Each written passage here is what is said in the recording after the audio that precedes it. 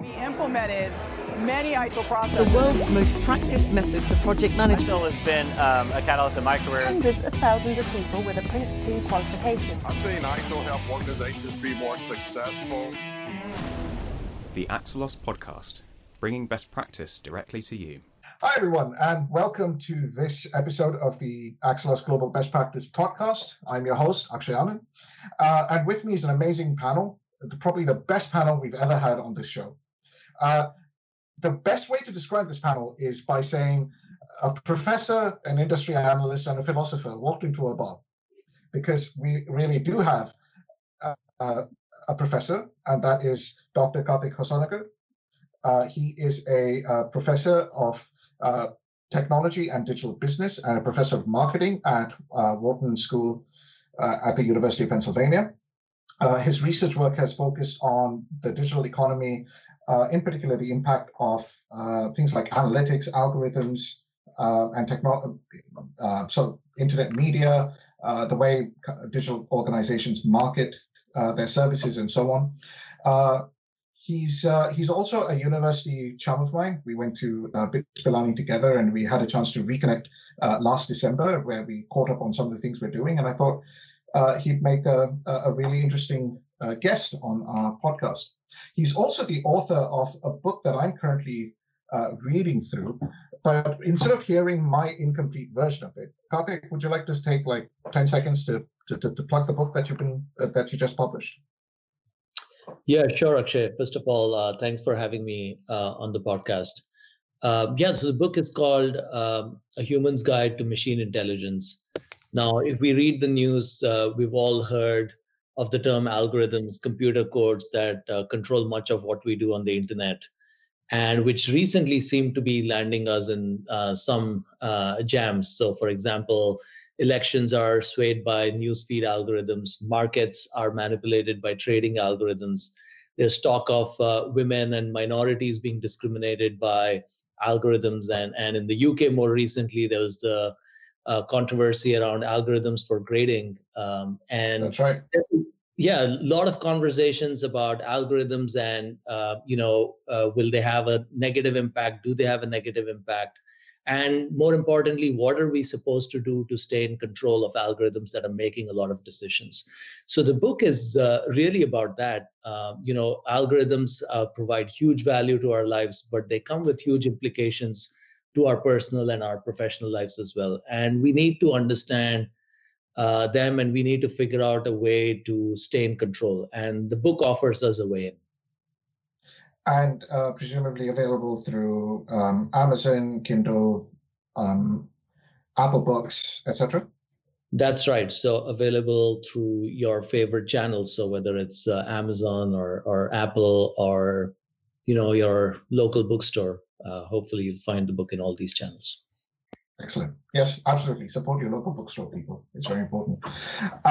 Moving on, we've got Kashyap Kumpella.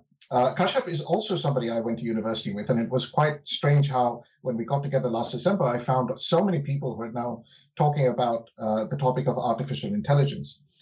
Since graduating, and most recently, Kashyap is the CEO of an industry analyst firm called RPA2AI, and he focuses on advising global corporations and VC as well as private equity firms on various artificial intelligence related matters. So on up and coming startups, on the use of enterprise AI, on the ethics of AI, and so on. And Kashyap is also the co-author of a book, which again, I have not read, Kashyap, I'm sorry to say, but I should.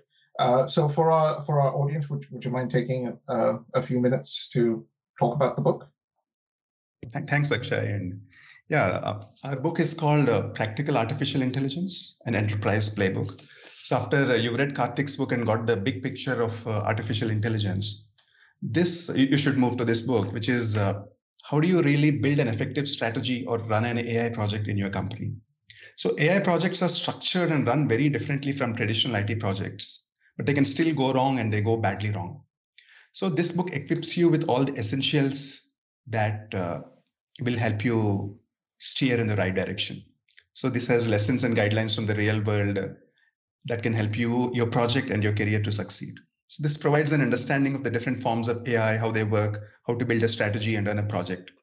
It also looks a little bit about the dark side of AI and to help you manage algorithmic bias and avoid costly mistakes. So it's available again at your favorite bookstores and Amazon and other e-commerce marketplaces.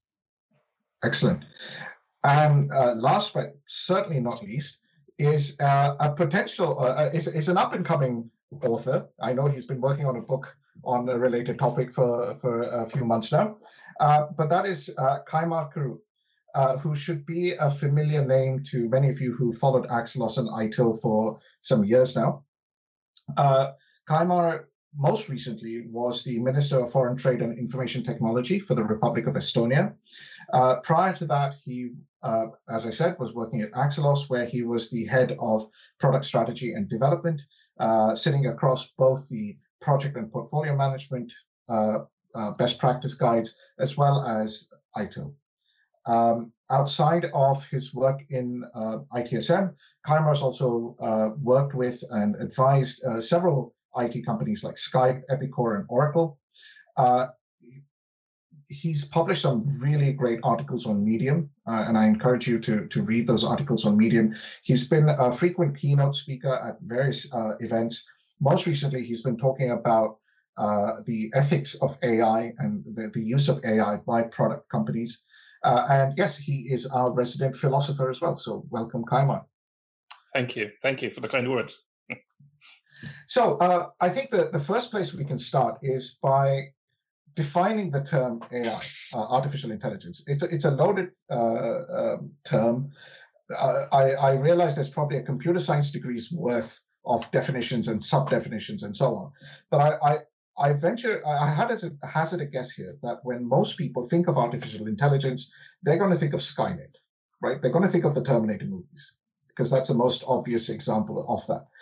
But what is artificial intelligence from our perspective of enterprises, of technology? Is it just advanced algorithms, or is it something that truly more, dare I say, sinister?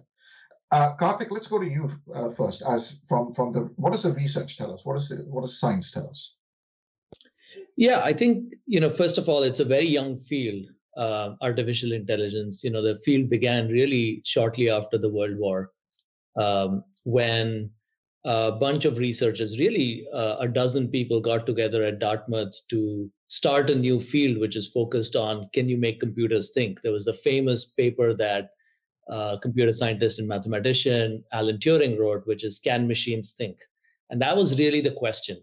And the field is about, how do you get computers to do the kinds of things that require human intelligence? So, for example, to be able to understand language, to recognize people's faces, to navigate the physical world, to be able to learn, and so on. So that it's artificial intelligence is as simple as that. It's all around us. Someone once used the phrase that when it works, it's no longer AI. And so really what that means is that, we have this imagination, or we imagine AI to be this really fancy thing, but it's about mimicking human intelligence. And so the moment we see it working, we stop thinking of it as being this fancy AI.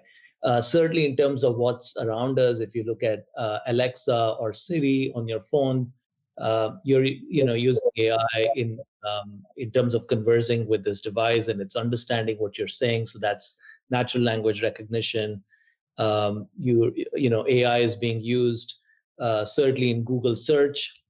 In terms of figuring out what you're doing. It's being used in your Gmail to figure out whether an email should be labeled as spam or not, or to figure out how you might want to respond to an email. So this is the email auto reply suggestions. So it's all around us. We all use it in various ways.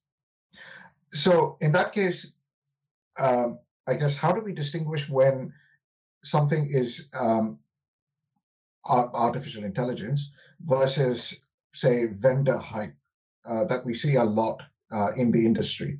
And Kashyap, I think as our resident industry analyst, I think this is possibly something that you have many opinions on.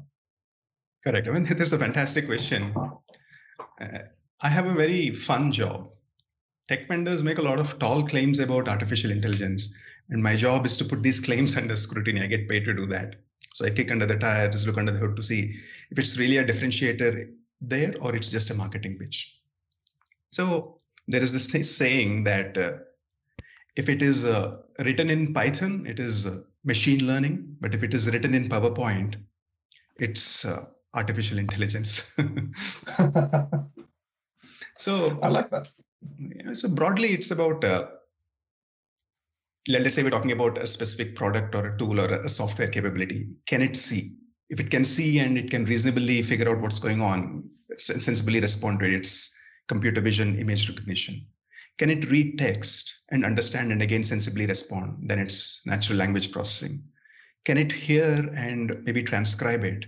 Then it's again speech recognition plus natural language processing. So can it analyze a lot of data, look for patterns in it? Then it's machine learning. So there is one more thing that I didn't cover. Can it move? Can something move, not because you've programmed it, but can it respond to its environment and move around, sense and respond? That's a robot. So these are definitely broad disciplines of artificial intelligence, but I personally think these days it's not essential to make that distinction between AI and machine learning too scrupulously.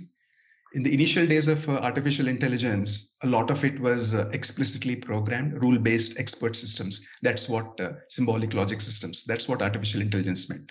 But today, machine learning, and particularly one field of machine learning, deep learning, really has been dominating because of the advances in technology, because of the advances in the computing power, because of the availability of wide amount of data.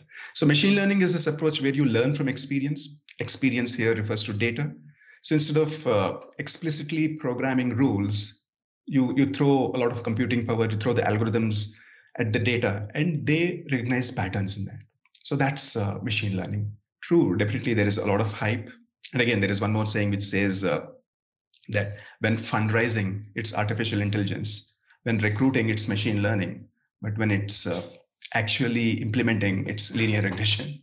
So there is a grain of truth in that as well.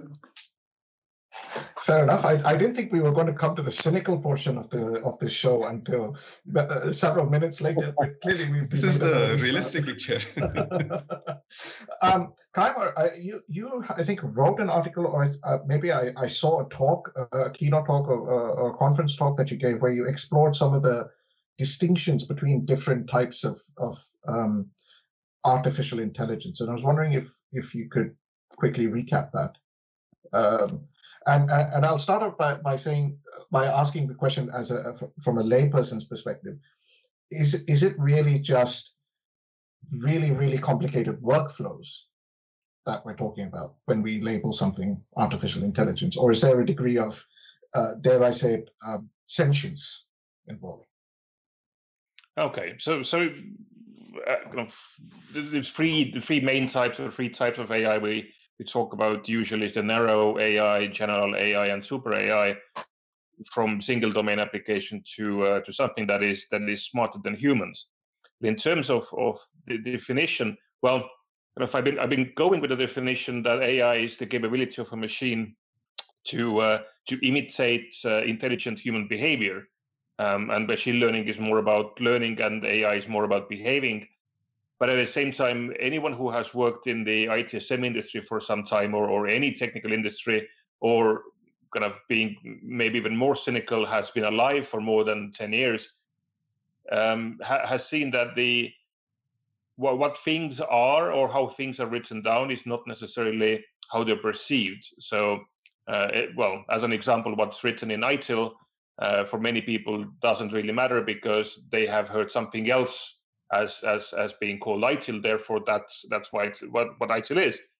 And with AI, if you look at what has been happening with AI for the past, let's say, 5 years or so, it has become a buzzword. It has lost its meaning. The closest meaning, or kind of the closest definition of AI right now is perhaps automation. So anything that has anything to do with automation is suddenly AI, because you can sell that as AI. But at the same time, when you look at the attempts to regulate AI, and look at the definitions of how AI is seen or what's the scope of AI, then in those terms, AI is all of computing, all of it. So in some ways, I would say that I think perhaps in a society, we haven't yet really answered many basic questions that do need an answer. So we're kind of going back and trying to answer them now using the very wide term AI, but actually we're talking about computing of any sort. Let's stay with that for a bit. You said that we haven't answered some very basic questions. What sort of questions are we talking about here? We are talking about, well, essentially when we combine automation with machines. On one side, we're talking about the let's say more philosophical questions of agency, for instance. Agency as not in an organization, but agency as an actor's agency in a system. And sorry, let me stop you there. So for people yes. who aren't familiar with that term agency. Well, very simply put, whether you are in a position to do something or make decisions about something. Okay. So either you have agency or you don't. Either you're an active player in the system, or what was the phrase? What was the character in games? NPC, I think, is the short term for that. Non-playable character. Non-playable character, exactly. So they don't have agency, right? Whereas the other characters that are led by people in the game do, and also in life it's kind of similar. So do we believe that machines can have agency? Which actually goes back to do we believe whether people have agency, which kind of leads us to determinism and so on. So that's one side of things. The other side is the question about what is fair, and this is a discussion that comes up when we talk about AI bias, whatever that means for different people. So what is actually fair, and how do we know that when we get a result out of something, it is fair or what it should be, and who defines what is correct and who defines what is fair? And there are many gray areas in societies where we have figured out how to live and survive for centuries without really answering many basic questions. And now with AI, as we use more and more of automation to make decisions or help us make decisions by giving us input to which way to go, we're kind of facing this challenge of, well, but is this the way how it should be? And then what should be, and who will tell us what should be? And if we see results that we don't like, is it that just I don't like them, so I need to do something about them, or is it good or bad for the society? So yes, kind of in some ways the binary approach of computing is forcing societies out of the gray zones. And I would say that for most part, when we look into those gray zones, we don't really like what we see. I remember a couple of years ago, Google, or was it last year? Maybe a couple of years ago, Google announced a feature of, I think, Google Voice, wasn't it? Where you could ask Google to make something like a restaurant reservation for you. And the automation in the back end would call that restaurant and make the reservation. So the person accepting the reservation or the agent accepting the reservation at the other end wouldn't know that they were talking to a machine. And I remember there's a lot of debate about whether this is quote unquote fair. I suppose, Karthik, I know this is something that you talk about in your book, but when we talk about fairness or fair use of these algorithms and so on, is it a moral question? Is it an ethical question? Is it a legal question? Some combination thereof? Yeah, I think it's an interesting and complex question. I think it's all of them. I think as the capabilities of AI have really gone up dramatically over the last, let's say, 10 years, where you can deploy AI in contexts that are high impact contexts, where they could be autonomous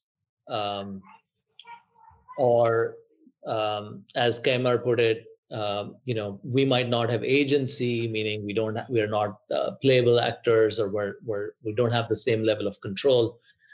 There's all these questions that come up. What do we know about who is making the decision for us, or who we are interacting with?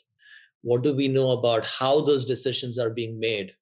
And those decisions might affect us. For example, you apply for a job, and it's possible that an AI-based resume screening software decided whether you get invited for a job interview or not.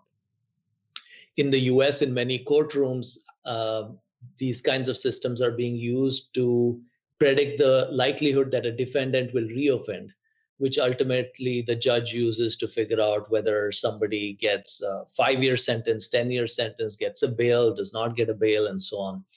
Or, again, you look at a setting where doctors are making treatment decisions, and insurance or loan applications are approved by these kinds of software. And in these kinds of really critical settings, having the system make decisions, first of all, most of the times we don't even know whether an AI or a human is making the decision. If it's an AI, we don't know what is it based on, what kind of data are they using? Has it been audited by somebody else? Do I have some level of control? Is there a recourse?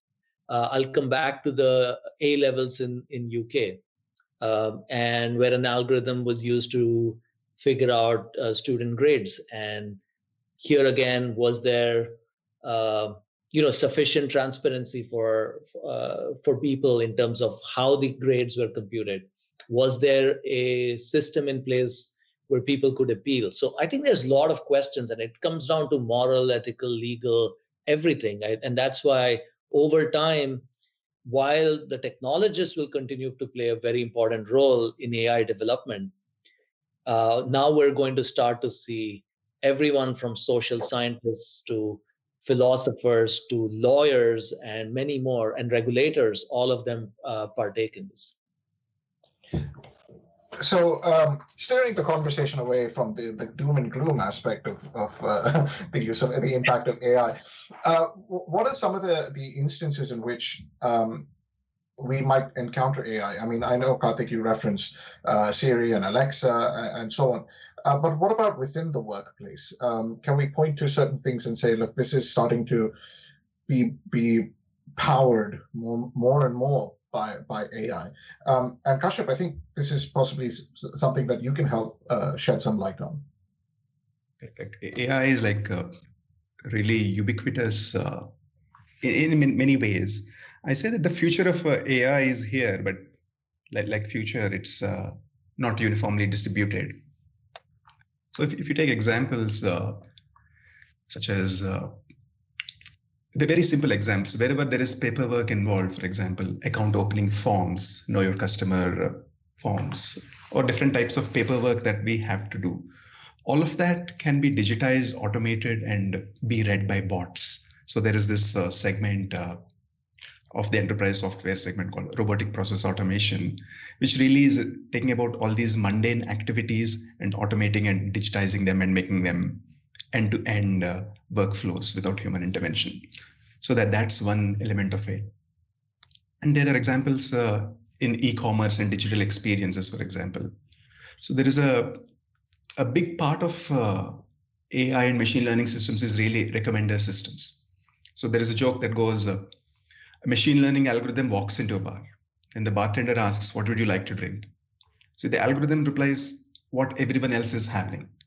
So that's a recommender system in a nutshell for you. You go to Amazon to buy something, it says, okay, these are my product recommendations. You go to Netflix, these are the movie recommendations that you should see. So the same concept of recommender systems, you take the example of IT infrastructure management, automation of service desk requests.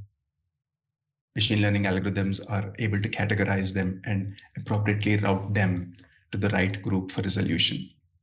Being able to mine existing knowledge bases within the organization to surface the right insights to the right agents. So there are potentially applications of AI in every industry, in every function, be it human resources, be it marketing, be it finance, etc. So in that context, I would like to go back to the previous discussion, which had a lot to unpack.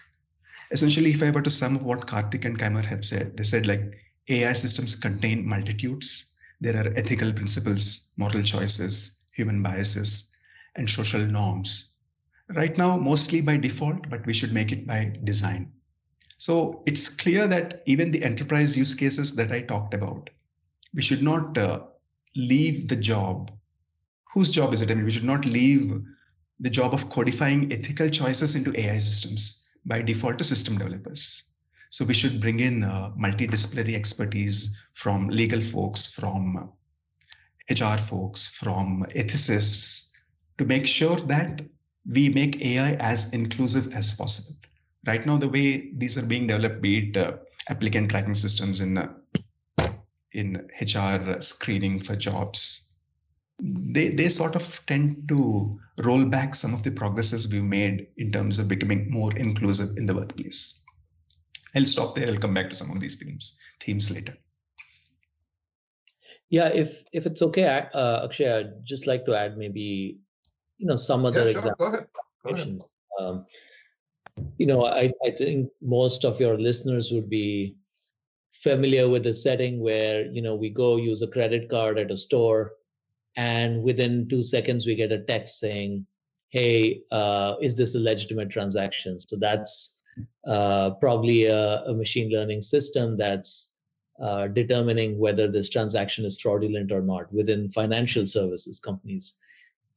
Transcription is another area where AI is playing a role. Medical transcription, or you might want to transcribe this call, and AI plays a role there.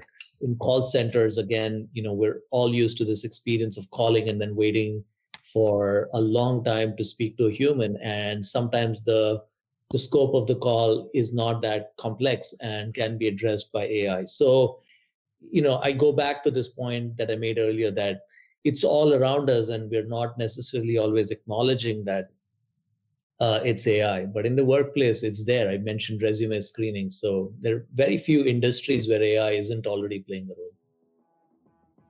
Hi, everyone. Akshay here. Sorry to interrupt your regularly scheduled podcast program. But as you know, every month we like to bring you a little vignette or a shout out to someone in our global IT or ITSM community who's been doing some interesting things or has something interesting to say. And so this month, we'd like to introduce you to Omar Fayaz, who lives in Bangalore and is the CEO and founder of Remo Software. Omar and I have known each other for many years and admire him deeply for making that massive leap of faith many years ago when he quit a successful and stable job to start Remo Software. And without further ado, let's hear from him. My name is Omar Fayaz, and I work for a company called as Remo Software. It's a data recovery and data management company based out of Bangalore, India. I'm the founder and CEO of Remo. I basically manage all the overall direction of the company, product strategy, and marketing. It was basically I was working for a software development company earlier, and when I decided to go on my own, I never had enough resources to sustain operations or start off the business. Neither I was having a very viable business plan in place of what I wanted to do to get any investor attracted to it. But unless I would have moved out of my comfort zone from a very easy going job, a very successful career, and a well-paying job, I couldn't have figured out a way. So, one fine day I just quit and started off. I had a team of freelance developers and started doing some application development. It was really tough to sustain initially, but we kept doing the things that we kept doing. We pulled along, and during this stage, it was just we were focusing on work, and there was we for about 6 months or so, it was just work and nothing else. We didn't have any work-life balance as such. But it took me like 6 years to properly get into a work-life kind of a balance. For people who are starting off their own businesses, or they are in some stage of their already their existing businesses, I always suggest them persistence, because, if today you look at me from where I am, some people think that I've done really well for myself, and some think that, I could have done better. But, I also sometimes swing between these two ideas of, whether I've done well or I could have done better. But at any day, if you look at it, I tried and I'm still trying. So I would say persistence any day, it will pay off. And with regards to managers, your team, end of the day, requires good guidance and a free hand to explore. So we as a company, we have always taken an approach in terms of our work environment, and we don't work in continuous pressure. We don't have this thing of everyday deadlines kind of an environment. So I feel the team really performs well and when you have this kind of relaxed situations and relaxed conditions. So I'm available on LinkedIn. You can search me with my first name and last name. It's OmerFaiyaz. Hey, so this is Akshay again. I hope you enjoyed that. And now let's get back to your regularly scheduled podcast. So at the same time, though, as a person, I don't acknowledge electricity. I don't acknowledge water or any of the utilities I use. So, I acknowledge what I'm able to do. I'm able to switch the lights on. I'm able to wash my hands, etc. So, from that perspective, Karthik, what you just said is quite interesting. Do we have to acknowledge the presence of AI, or is it more about, the effects that it has that we're really more concerned about? So it's not about use of AI; it's the impact of that use that is the greater concern. Yeah, I think the way I would approach that, and I think it's a really interesting way you put it. Yeah, I think most of us don't really think much about electricity. And some of AI, and in fact, a lot of AI will eventually end up there. For now, there is novelty to most of the AI applications. But as I was saying earlier, what many people say, once it's working, it's no longer AI. And so once these things are all working and it becomes second nature, we're not going to think much about it. So a lot of AI today is going to end up as electricity, where it's just second nature for us. There's some of it that will not, and the portion that will not is that AI is able to get into something that is very fundamental about being human, and that is about being able to think, about being able to make decisions, and it's about human consciousness.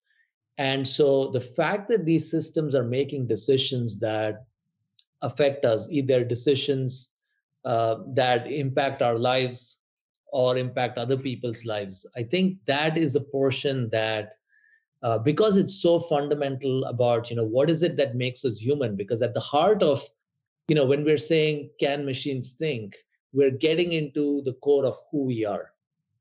And so I don't think all of AI will ever end up like electricity, because electricity doesn't make us question what makes us human. AI does, and AI will. That's an interesting perspective. But I want to come back to something that Kashyap mentioned a short while ago. He used a very interesting word, which is bias. And I know, Kaimar, you and I have had quite a few discussions about this concept of bias. So let me ask you this, and I'd be interested in other perspectives from Kashyap and Karthik, you guys as well. That bias comes from the mind of the technologist, the developer, or the person who is capturing the data sets which are being used to feed these machine learning algorithms and so on.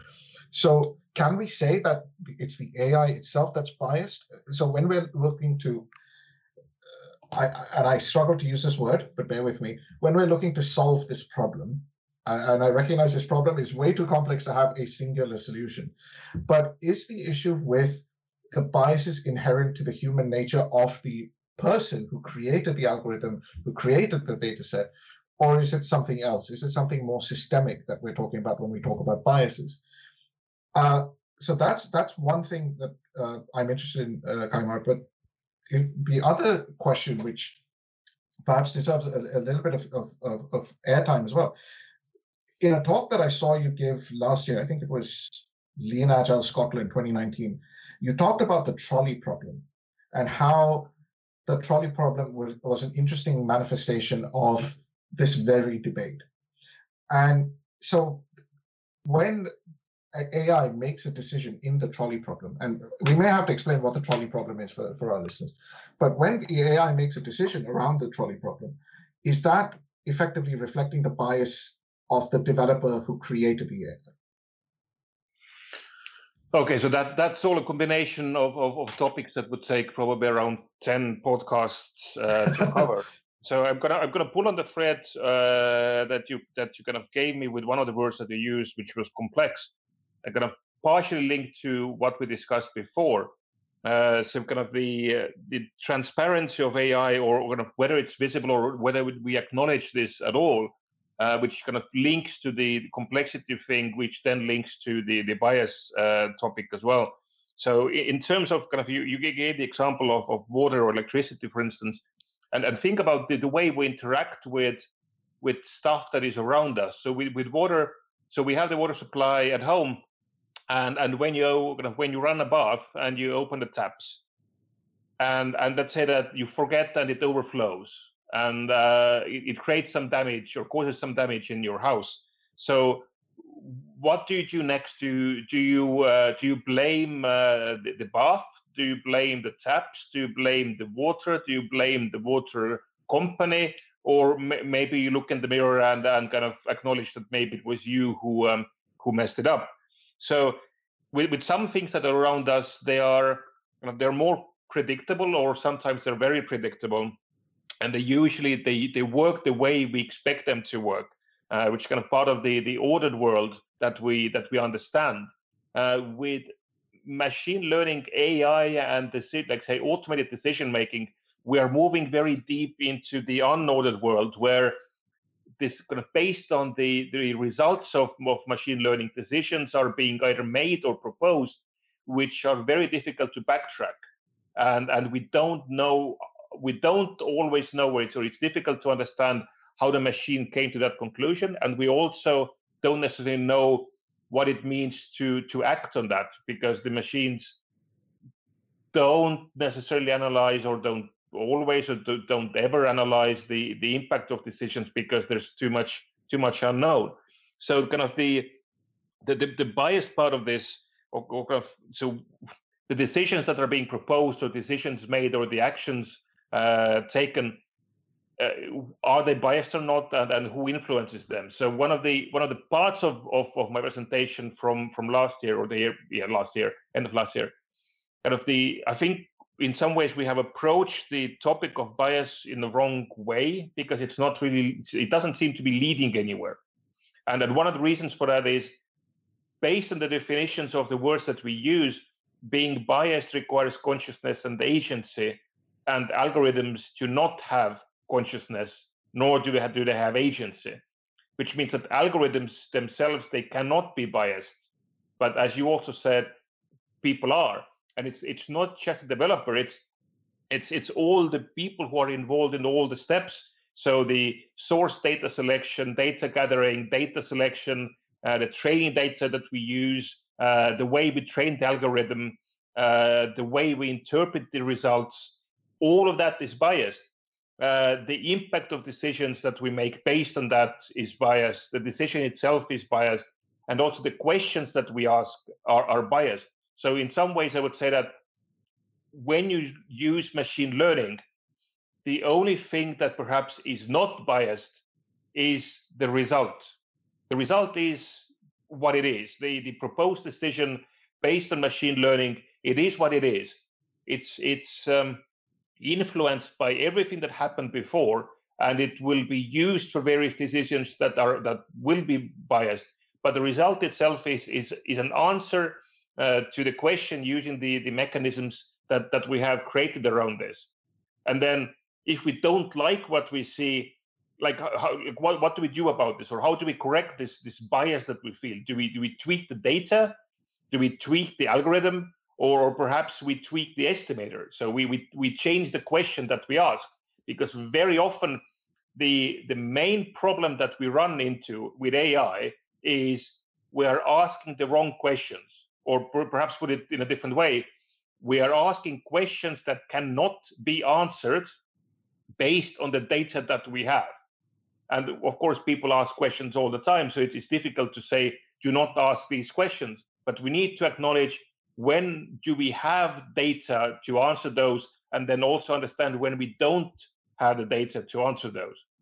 And then we run, of course, into various problems with the bias correction. So first of all, how do we know that the results are actually wrong? So we don't like them, but how do we know that they're wrong? Perhaps they're not wrong. Perhaps they're absolutely correct in our system, just we don't like them. Then how do you know what to change? So when we change something with data or the algorithm, do we remove bias? Do we replace bias with our own? Are we adding more bias? And then once we do some corrections, we get to the question, how do we now know that the results are correct? So how do we now know that things are better? And perhaps our impression or our understanding of what is correct and incorrect is itself biased. So we are kind of moving from one bias situation to a different bias. And then, of course, when the new bias is our bias, it doesn't feel like a bias anymore very often. And then we might be happy. But the impact of all of this to people around us, to societies, to the world, is now perhaps even bigger and worse than it would have been before. So we run into these practical challenges. That's a fair point. There is a wider question to be, I think, that an elephant in the room, if you will. The introduction of all this advanced automation, it's sold with the promise of freeing people up to do more value-adding work. And in some cases, those people don't have the skills necessary to do that value-adding work. And we've certainly seen in the news or through personal experience of family or friends where people have been let go from their jobs because they don't have those skills. But in my mind, that then creates a domino effect, because now you are depriving somebody of an opportunity to be part of an economic system, to create wealth through economic transactions. So you are introducing AI to create economic efficiencies, cost reductions or higher utilization of resources or what have you. But at the same time, you're displacing people who no longer have the money to spend to use some of the services that you're creating.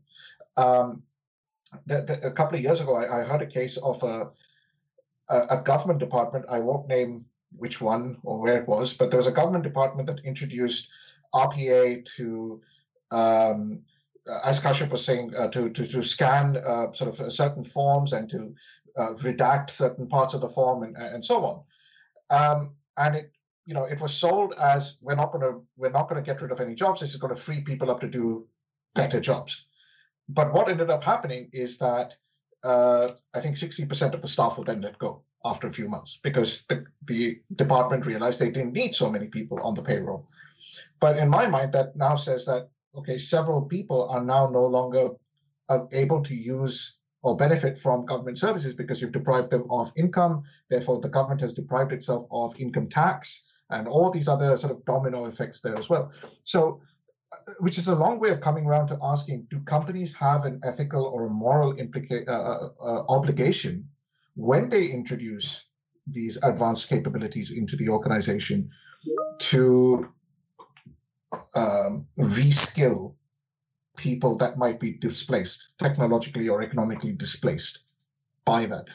Karthik, this is probably something that you've perhaps seen in some of the research that you've done in talking to many, many companies around the world and interacting with your peers in the academic community. Is this a question that comes up? If so, what are the sort of patterns you're seeing? Yeah, I mean, we've spent a lot of time talking about, say, bias issues in AI, which are important, but I think the job related implications are equally, perhaps even more important. And if we think about it, we can think about the impact of AI on jobs at the individual level, at the societal level. And, at the societal level, the history of technology suggests that technology has displaced jobs, but has created more jobs in return. And that's true with every technology in the past where, you have industrial automation, or you have, some farm equipment and so on. And with all of them, there was always resistance from people whose jobs were lost. But over time, the way it's played out is that technology has created more jobs than it's displayed. The question is AI just another technology like what we have seen in the history of technology so far? It could be. We don't know for sure.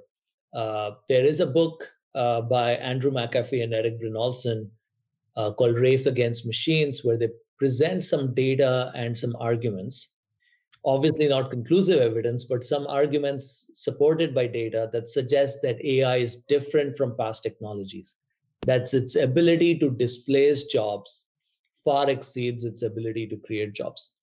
This may or may not be true, but they have enough evidence to kind of support that argument. And the point being that, with AI, you're talking about automation of a different nature than in the past. You're talking about Moore's law. And you're talking about, in fact, what we've observed over the last years is something faster than Moore's law, which is that AI is improving at a rate that far exceeds Moore's law. And, a recent report by Stanford said that AI capabilities double every 3 months. And that's really related to our ability to process data and algorithms to improve and so on. And so I think there's a question at the societal level. And if you have that question at the societal level, then it brings up regulatory and governance questions such as, do you need universal basic income? And there are already some countries, like in Scandinavian countries, that are exploring universal basic income ideas. And I think this is going to be an important issue that we'll have to tackle.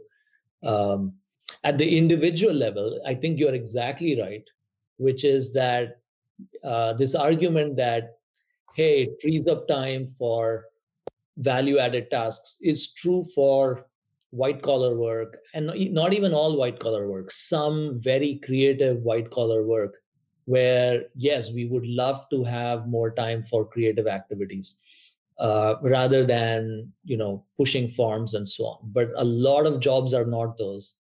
And for all of those displacing those jobs, they're not going to find other jobs within a year or 2 years that easily. You've got to completely reskill them. So I think this requires a very fundamental assessment by our elected representatives, by everyone really, to think about how education needs to change, how reskilling needs to happen. Do you really need or maybe we need new forms of training, vocational training, which people can get within 3 to 6 months that allow them to be deployed usefully in other aspects of, say, government jobs or industry jobs and so on. And then finally, these questions around universal basic income, all of those have to be tackled. This is a juggernaut of an issue. So I don't know the answers, but I'm just recapping the issues here for you. Yeah, I completely agree. We're not here to necessarily figure out the answers. I think that's going to require a huge society-wide global conversation and debate. Hopefully not without the sort of partisan politics, although that's probably reaching for too much. But I'd like to chime in on that. Just to see. So there is the theme of this value-added work. So that there is always this argument that people can do more higher value-added work. But at some point, there is no more value-added work to be done. So you just fall off the ladder, stop climbing and fall off the ladder. That is one thing. So as an industry analyst, when I look at the state of the technologies, the AI technology in its raw form is doubling every 3 months, 6 months, etc. But the absorptive capacity or the absorption capacity of the average enterprise, they're not in the position to implement these things just like that. So there is a phase of transition. The transition to a really AI-led economy is going to happen over a decade, over 2 decades, etc. So there is still that window of opportunity for us to make these course corrections, for us to get our workforces to be reskilled, retrained, and make sure that there isn't a wider or mass technological-led unemployment? I mean, there's just so much more to talk about here. I mean, even in just education and reskilling, I think there's a huge debate that needs to be had about whether we need to be training more generalists or, from school, college, university, etc. Do we just need more generalists that can switch from domain to domain easier than people who spend, 5, 6, 10 years of their lives studying a particular field to achieve mastery in that field, only to see that field diminish, for example. There's just so many other things that I would love to have the time to unpack, but Harry is sort of starting to warm up the orchestra to conduct me off here. So I think we'll end it here. I would love to have you guys back at some point to maybe carry on this discussion. And to our audience, I'd say if you would love us to continue the discussion, please do send in your feedback and your ideas to ask@axelos.com. Before we wrap up, just a quick check round. If people want to get in touch with folks, so Kashyap, where can our audience find you? What's the best way to contact you? Kashyap Kumpella on LinkedIn. Okay, and we'll have the link in the show notes as well. Thank you, and we'll also figure out a way to include a link to at least the Amazon, or if you have a webpage for your book, we'll include that as well. Karthik, where can people find you or get a hold of you if they want to contact you about anything? Yeah, my website is www.hosanagar.com, Hosanagar being my last name, where you can find my email address, links to my book, the Amazon page, and in addition, I'm on Twitter and LinkedIn, so you'd find those links there as well. Awesome. And last but certainly not least, Kaimar, if people want to get a hold of you, say hello again, or ask you about your views on AI and ethics and philosophy. The best probably is Twitter. So I am moderately active on Twitter, and it's easy to find me by my name. There's not too many. There's only one. And also, you mentioned my Medium page. So sometimes I do write longer things there as well. But I do link to them from my Twitter site. So Twitter is probably the easiest. And my DMs are open, so that's good as well. And that's @Kaimar Karu on Twitter. Exactly. Great. And you can find me either through ask@axelos.com, of course, LinkedIn. On Twitter, I'm @Blowboy. That's BLOREBOY. So you can find me at several places. So just leaves me to thank our lovely guests for giving us their time today, coming in from different parts of the world as well with different time zones. So thank you guys. And a big thank you again to Harry, our producer, for helping put this together. So until next time, folks, stay safe, wear a mask, and wash your hands. Presented by Axelos.